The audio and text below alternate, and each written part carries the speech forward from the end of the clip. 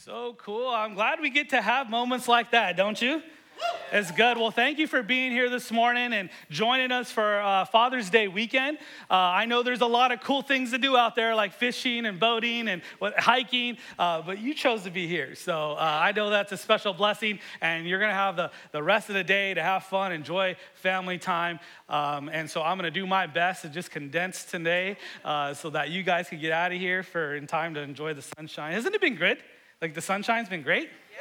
Just seeing if you're awake this morning. God help me out. But thanks again. Before I start, I just want to have a moment to just acknowledge all of our fathers. I know that we kind of already did that, but from my heart, I want to acknowledge you fathers. You come in different ways, whether you're biological dads, stepdads. I had a stepdad growing up. I know how important that is to a young person's life. Adopted dads. And one very important group, spiritual dads. Come on, how many of you guys grew up with a spiritual dad or a few spiritual dads in your life, right? Helped guide you and grow you to become the person that you are today. I'm so thankful for men of God. I'm thankful for men in a church who are faithful, men in a church who lead by example. And we're in a church that has many men. So can we just give it up for all of our fellas? Amen. Good. I love being a dad. It is the greatest gift of my life besides my wife. It's just the greatest gift. I've enjoyed every minute of it. I've learned a lot from fatherhood. I learned a lot about myself. I learned a lot about what it means to have unconditional, sacrificial love. Not only to give it, but to receive it. And fatherhood has taught me that. But some of you guys know my story, and I come into a day like this with a lot of mixed emotions. You know, I didn't have my father growing up in life, and so there's times where I've had to wrestle through walking into a Father's Day celebration. But I want to tell you, so if anybody here is feeling that sense of tension, I want to tell you that God is a God who can redeem that part of you. And he's been doing a lot of work in my life the last 20 years to really help redeem that side. And I believe that God can do that for you because we have a good Father, amen? And that's who we serve, and I believe that God wants to do that. God wants to do that. Well, this morning's message is titled, The Father's Heart, the Father's Heart, and I just really believe that as we dive into Scripture today, that I believe that God is going to show you a clear picture of the Father's heart. Of the Father's heart, because that is so critical in your walk in this thing called Christianity, is that you got to know that there's a Father in heaven, and you got to know what he's like, and you got to know what he believes, and you got to know what he thinks of you. And I think that that's where a lot of our freedom lies. And so I just really believe that with my heart. And so we're going to open up today from the book of Galatians. So if you have your Bibles, turn to Galatians. And I know that you're probably thinking, man, I've never heard a Father's Day message out of Galatians. And neither have I, for the record. But I'm going to do my best at the time that I have to kind of unpack a few scriptures in there to show you that in there that there's a clear picture of the Father's heart and what Christ did and how we've been adopted into God's family. Well, let's begin in prayer. Father, I thank you for this moment. I thank you that you've gathered us together. God, I already see, God, that there is already active work happening in everyone's heart. And I pray, God, that as I continue to share your word, God, I pray that work continues, that we keep having an open heart towards you like we did during our worship time. God, I pray that you have your way. In Jesus' name, everybody said? Amen. Galatians chapter 4. So go ahead and scroll through there or flip through there. Galatians chapter 4. Now, this is a great book to read, a great letter that's given. It's an epistle from the Apostle Paul. And I want to encourage you, take time this week maybe to read it all in its context. I'm trying to sum it up in just a few verses, but there's so much good things to glean from in this. But you have to know a little bit of background here. See, this book is written, like I said, from the Apostle Paul to a group of churches. And Galatia is not a city, it's actually a region. It's like thinking of where we live today. We live in the Puget Sound region. So anywhere from Seattle to Olympia is known as the Puget Sound. And so this was given to a group of churches. This letter was circulated through many churches. Some scholars and theologians believe that this was dozens of churches with hundreds of people, maybe even thousands of people that were recipients of this letter from Paul. And Paul knew these people well. He actually planted many of these churches. And so this was something near and dear to his heart. So as he's writing this letter, get the feel that this is like a father speaking to his children. This is kind of how he's giving it to them. And so that's why I think it's important. And what's interesting is that if you read up to this point, you see that there is something burning in Paul. This you could call it a holy rage. You know, there's this thing that he really wants to get across, but he wants to get it out in a very strong way. And so there's some language in it where you could see that it's something that he's really trying to get across. And what's happening here is that they're battling through this tension in them of living more focused on works for salvation than the grace of God. The grace has saved them. And there were some false teachers that entered the camp, and in his absence, they came in and they started teaching this gospel that was called the gospel of Jesus and. Jesus and. So you have Jesus, but you also need a few other things to make this thing, to seal the deal, to make it full. And so they started to get this into the people's hearts, and it confused them. And there was even division happening and people breaking off from the faith. And so Paul gets word of this and he just can't stand it. And so he gets this letter and he's trying to talk to them and he's trying to get them convinced to understand that, no, that is not the gospel. You can't add anything to Jesus and what he's done. A gospel that is Jesus and is no gospel at all. And so that's really the tone of this message or this letter to this church or these group of churches. And so he wants to get it across. It's interesting to me that he uses some pretty strong language. In the chapter 1, verse 6, he says this. He says, I am astonished. Another translation says, I am shocked that you are turning away so soon from God. I mean, that's how he starts. And if you know Paul and you've read through his letters, you see that he doesn't really start off these letters like that. So something's had to really be burning in him to do this. And even later on, he says this. He says, oh, foolish Galatians. He says, has someone cast a spell on you? I like the Message version better because it's so plain. He says, you crazy Galatians. Did someone put a hex on you? Have you taken leave of your senses? Something crazy has happened. You know, you feel the tension in his writing that he's really trying to get these people to go back to the gospel truth, to get away from this idea that I need to work my way into God's favor. No, God showed us his favor by sending his son. And the Bible says that while we were yet sinners, Christ died for us. You know, that's the truth. That's the gospel that saved. It wasn't what I did or how I earned this. It was given to me. And that's where the tension lies. And he just is bringing this out to them. He's saying, how can you believe this thing? And it was wrapped in this package of saying, this is a new way of thinking. You heard Paul say this, but I want to add to what Paul said. You know, they were trying to discredit what Jesus did and what Paul taught. And so they started to wrap in this old way of thinking and this new way of thinking and trying to mesh it together, and it wasn't working. People were getting confused. They were like, I don't understand how I'm supposed to keep doing all these other things when I heard the gospel preached that it wasn't what I did that gave me favor in God's eyes. And so you can see this tension of what's happening here.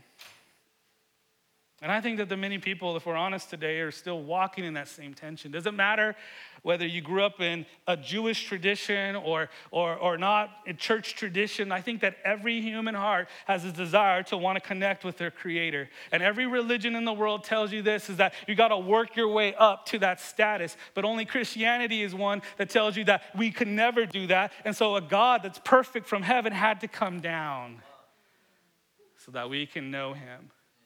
That's Christianity. That's the gospel truth. And that's what's happening here. And that's where you see this tension. And so they're thinking that I have to work my way in. But that's the old way. And they're living in the new. You can say that they were graduated into a new. You know, those things were things that and I'll go into what the law means. And that's really what the tension is between the law and works versus grace. And understanding that. But I think that there's many of us that feel this way. You know, mentally in our minds, we understand this. We say amen, we nod, and we're like, yeah, that's true.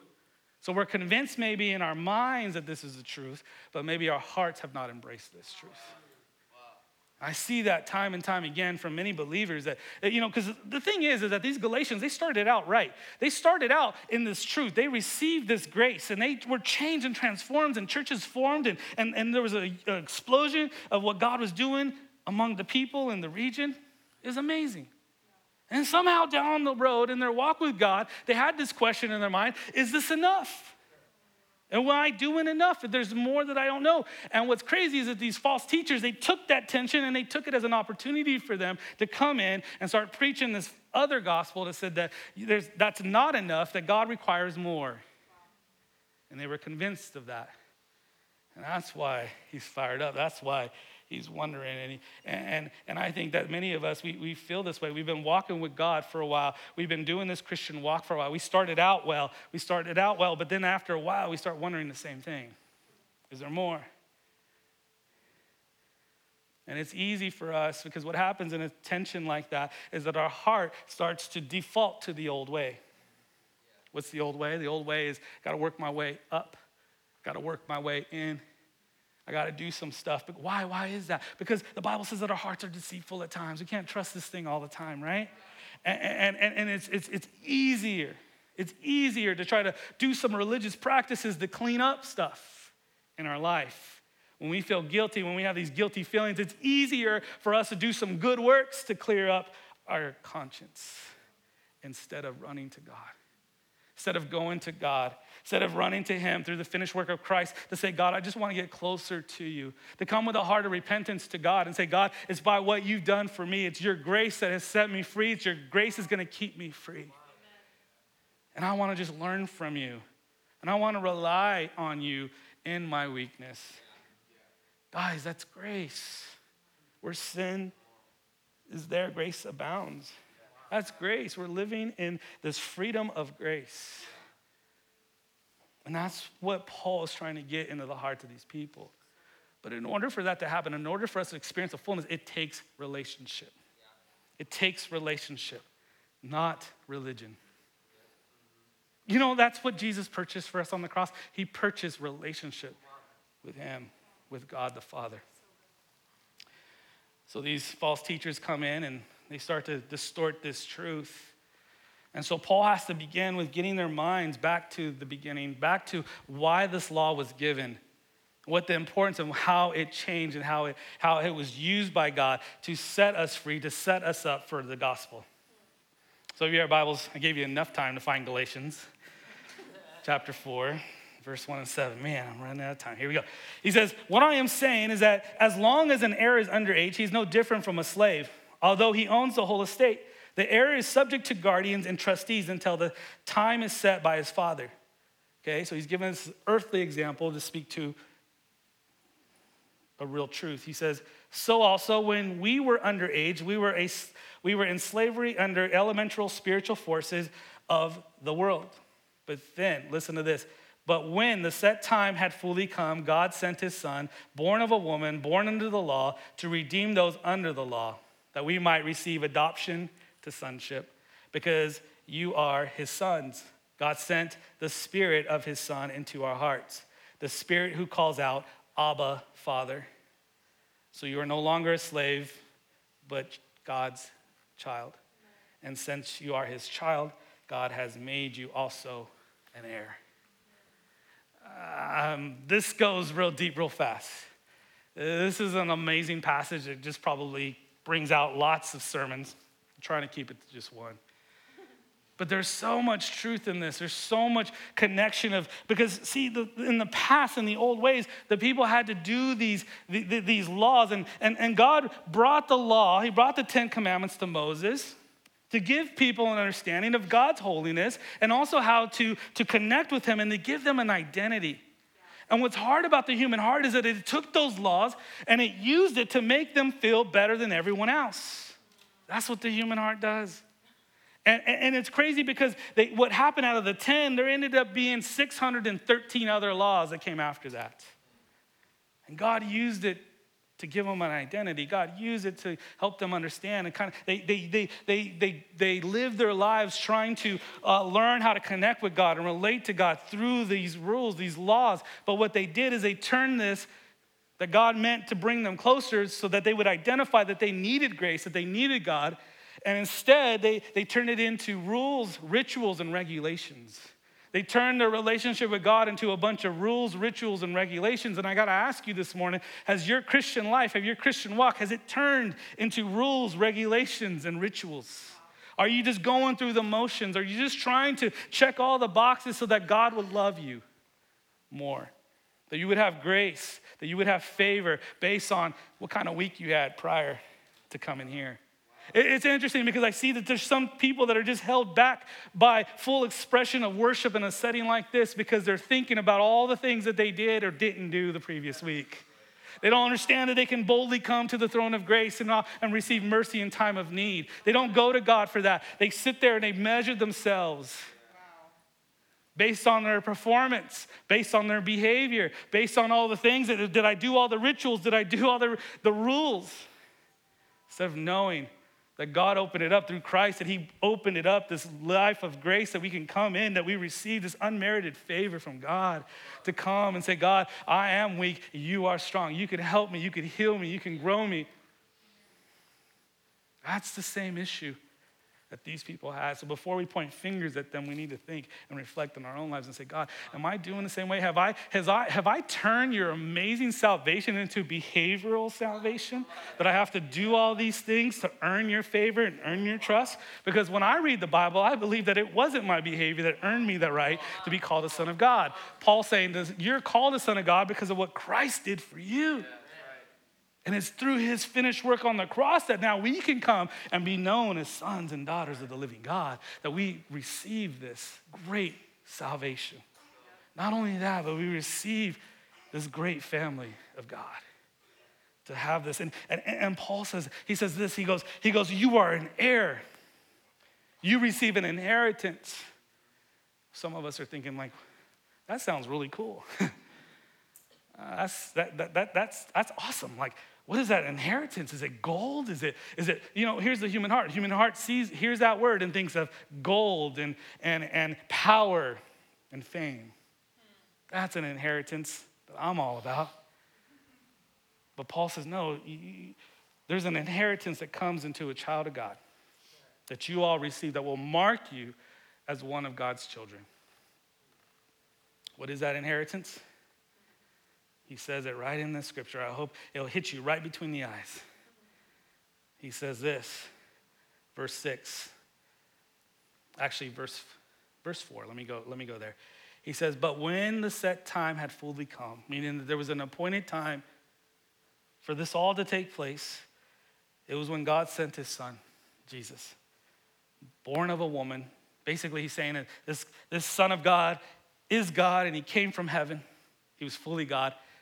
He says that he was born of a woman, meaning that he was fully man. And then he said he was born under the law, meaning that he was Jewish, that Jesus had to live under the 613 laws and lived a life for 30 years obeying every one of those 16 and 13 laws. When no human could, Jesus did. That's what it means, that he had to live under that standard, live under that. And he did, without sin. Born under the law to redeem those under the law, that we might receive adoption to sonship, full inheritance, full access to the family of God. Because you are his sons, God sent the Spirit of his Son into our hearts. Our inheritance, friends, is the Holy Spirit. Our mark is the Holy Spirit, that we are entered into the family of God, that we are adopted. And what that means, see, here's the thing, is that we have a different view of adoption here in the Western world, or even in Middle Eastern culture, it was a little different too. See, the firstborn son in Middle Eastern culture was a big deal, right? We read that throughout the Bible. Firstborn son, you get it all. Then the younger siblings get the scraps. But in Roman culture, The sonship that Paul is writing about, the sonship that he's using as a definition to this crowd, to these people, they understood this. They understood that a Roman person can adopt a slave. They could adopt a servant. They could adopt anybody they want. And when they bring them to the status of adoption and it's legal, then that gives them full rights of the firstborn. And Paul is trying to get the people to read that and say, okay, who you were, God brought you in and brought you up. And now you have a full inheritance. You have everything that is of mine, I give to you. Didn't Jesus say that a few times? Wow, how much would this change our lives if we believe this stuff? Paul's reiterating and saying that in that spirit, the Spirit of Christ, he says, listen to how he says it. He says, because you are his sons, God sent the Spirit of his Son into your hearts. The Spirit who cries out or calls out, Abba, Father. Oh, when I read Jesus' prayers, doesn't he call out Abba, Father? You know what's amazing to me? Is that in this early century, to these people, when they heard the word Abba, Father, when they heard this term, Abba, to refer to God, I mean, this astonished them. This was a stumbling block for many people. You know why? Because this word Abba is actually our word daddy. And when you would call God daddy, I mean, they gasped. I'm sure the air got sucked out of the room when they thought, how dare anybody call God daddy? How can somebody be that close to God and live? Why were they thinking that? Why did they struggle? Because of the works. It didn't match up to the privilege. Right? So that was a struggle, and they were wrestling with that. And he says, no, the Spirit of the Son is in you, and it's through him, in him, that we can now come to God and we can call him daddy. And there's something intimate about that call of daddy. Come on, fathers in the room, when your kid calls your name, you get your attention. When they call you daddy, they get your heart. When they say, daddy, I need you, daddy, I want to be around you. When they cry out, daddy, and raise their hands, you just are like, there's nothing in this world that can take me away from reaching down to my child. And yet through Christ, in Christ, we have that relationship. So it's not based on works. It's not based on my previous week. I can go to God anytime and cry out through the Spirit, Abba, Father. Oh man, this is a beautiful thing. This is what was given through Christ. And he says, so no longer are you a slave, but God's child. That's verse 7. And since you are his child, God has made you also an heir. Wow. There's so much in that alone. That you are an heir. That you are, I mean, there's some of us, we are wrestling. See,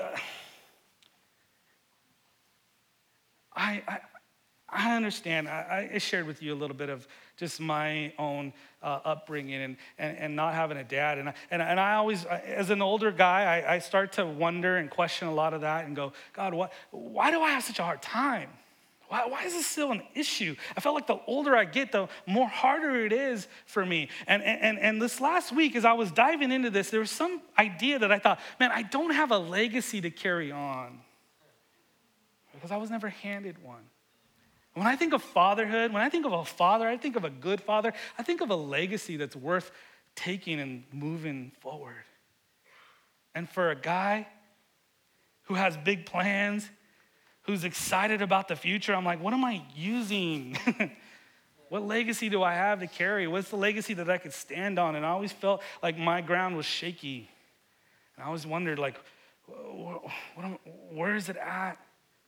And I built my identity through that.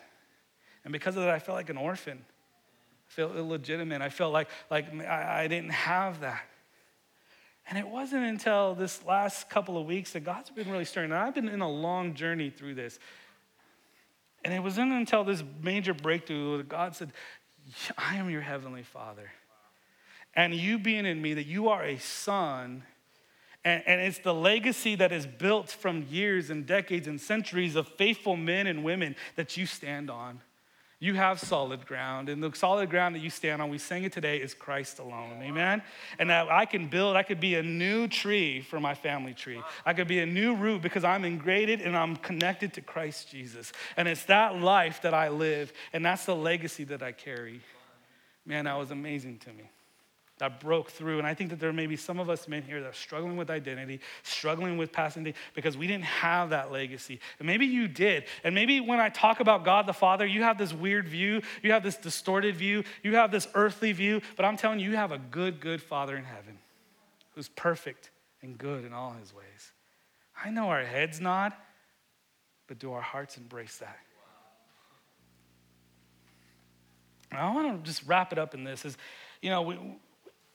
this whole thing of God being our Father or Father God, it's hard sometimes to have that concept and understand really what this is. And so I wonder, do you ever think of what is God the Father like? What does he think? And who is he? I know Jesus. I can understand Jesus, and I get that. But I just can't wrap my head around this God the Father thing. And I don't know. And for some people, I know, I talk to you in the hallways and in offices. And for some of you, man, that's a stumbling block. That's a hard one. God wants to show you all of him. God the Father, God the Son, God the Holy Spirit.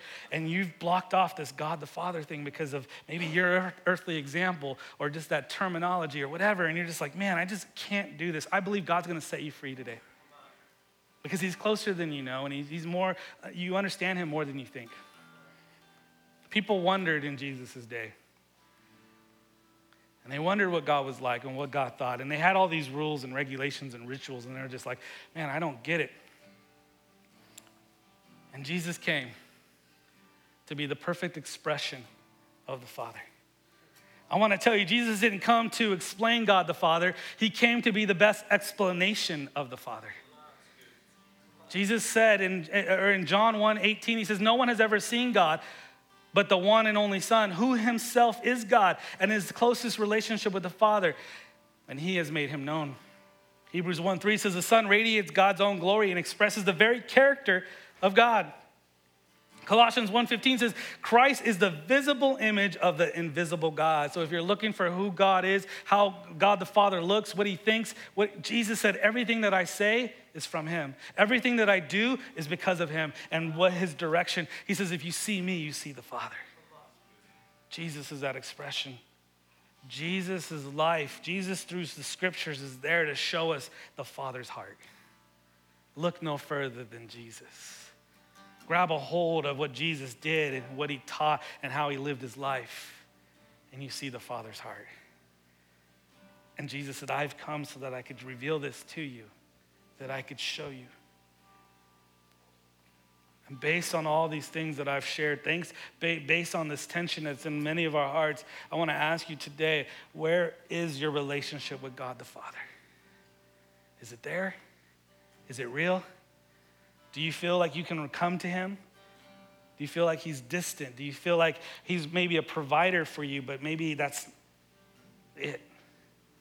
And Jesus said, no, I've come and I've come so that you can have that richness, that you could have that intimacy, that you can have that connection. You don't have to connect with God by all the things you do. You connect with God through grace, by grace, through faith in Christ. And that changes everything. And I want to ask you, how does that change your life? How is that working out for you? I want to close with asking you that question. Where is my walk with God? Am I just trying to get his approval? Am I just trying to get on his good side? Or do I truly believe that I am a son, that I am a daughter, that I am a child of God, and that I can come as I am, fully, good, the bad, and the ugly, and receive and be accepted by him? And it's in that intimacy, it's in that relationship that I start to grow. Now, I'm telling you, spiritual disciplines are important, but they're not meant to try to work in favor of God, for God's favor. It's meant to grow us, to restore us, to bring health into our lives. It's meant to be a response to God. All the good works, man, it's in the Bible. It's all meant to be a reflection of our gratitude and our worship towards God. That's why we do it. If we're doing it for the wrong reasons, it's going to be empty. It's going to get you tired. It's going to burden you down. It's going to make you lose your joy. And there's some grumpy Christians out there because they're trying to do all the things and do all the cartwheels and trying to gain favor.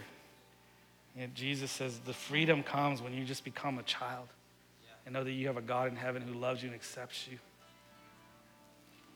And that we live in response to that. So I want to close. If you can just close your eyes as we close. I want to ask you a couple of questions. And then I want us to just respond.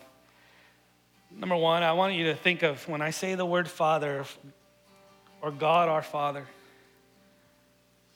what image do you have? What does he look like? What's he like?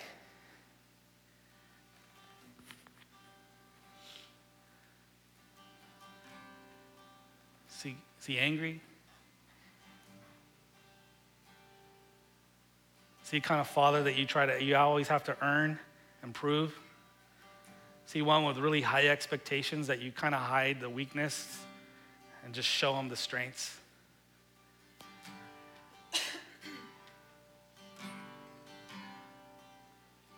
Or do you feel a connection? I want to ask you, who gave you that image? Where did that image come from?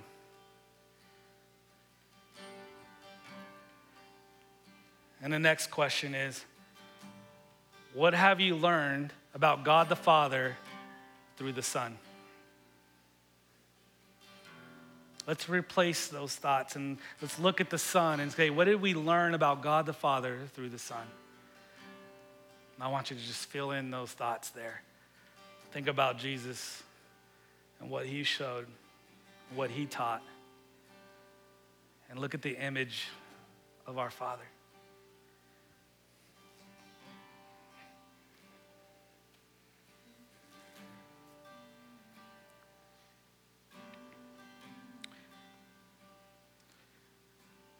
Now, the next question is for all of us, and it's like, when you approach God, how do you approach him? Do you approach him as a worker, as a servant, or do you approach him as a child?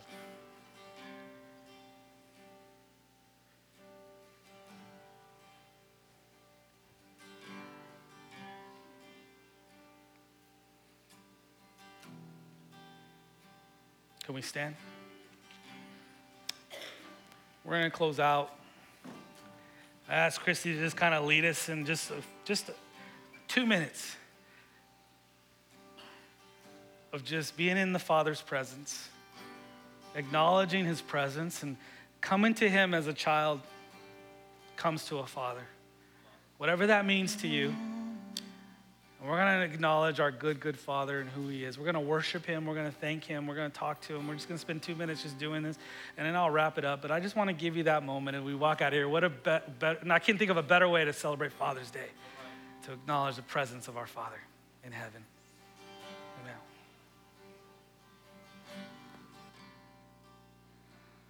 I love you, Lord. Oh, your mercy never fails me. All my days I am held in your hands. From the moment that I wake up until I lay my head, oh, I will sing of the goodness of God. I love your voice. You have led me through the fire in darkest night. You were close like no other. I've known you as a father, and I've known you as a friend. Oh, and I have lived in the goodness of God. All my life you have been faithful, and all my life you have been so, so good. With every breath that I am able, oh, I will sing of the goodness of God.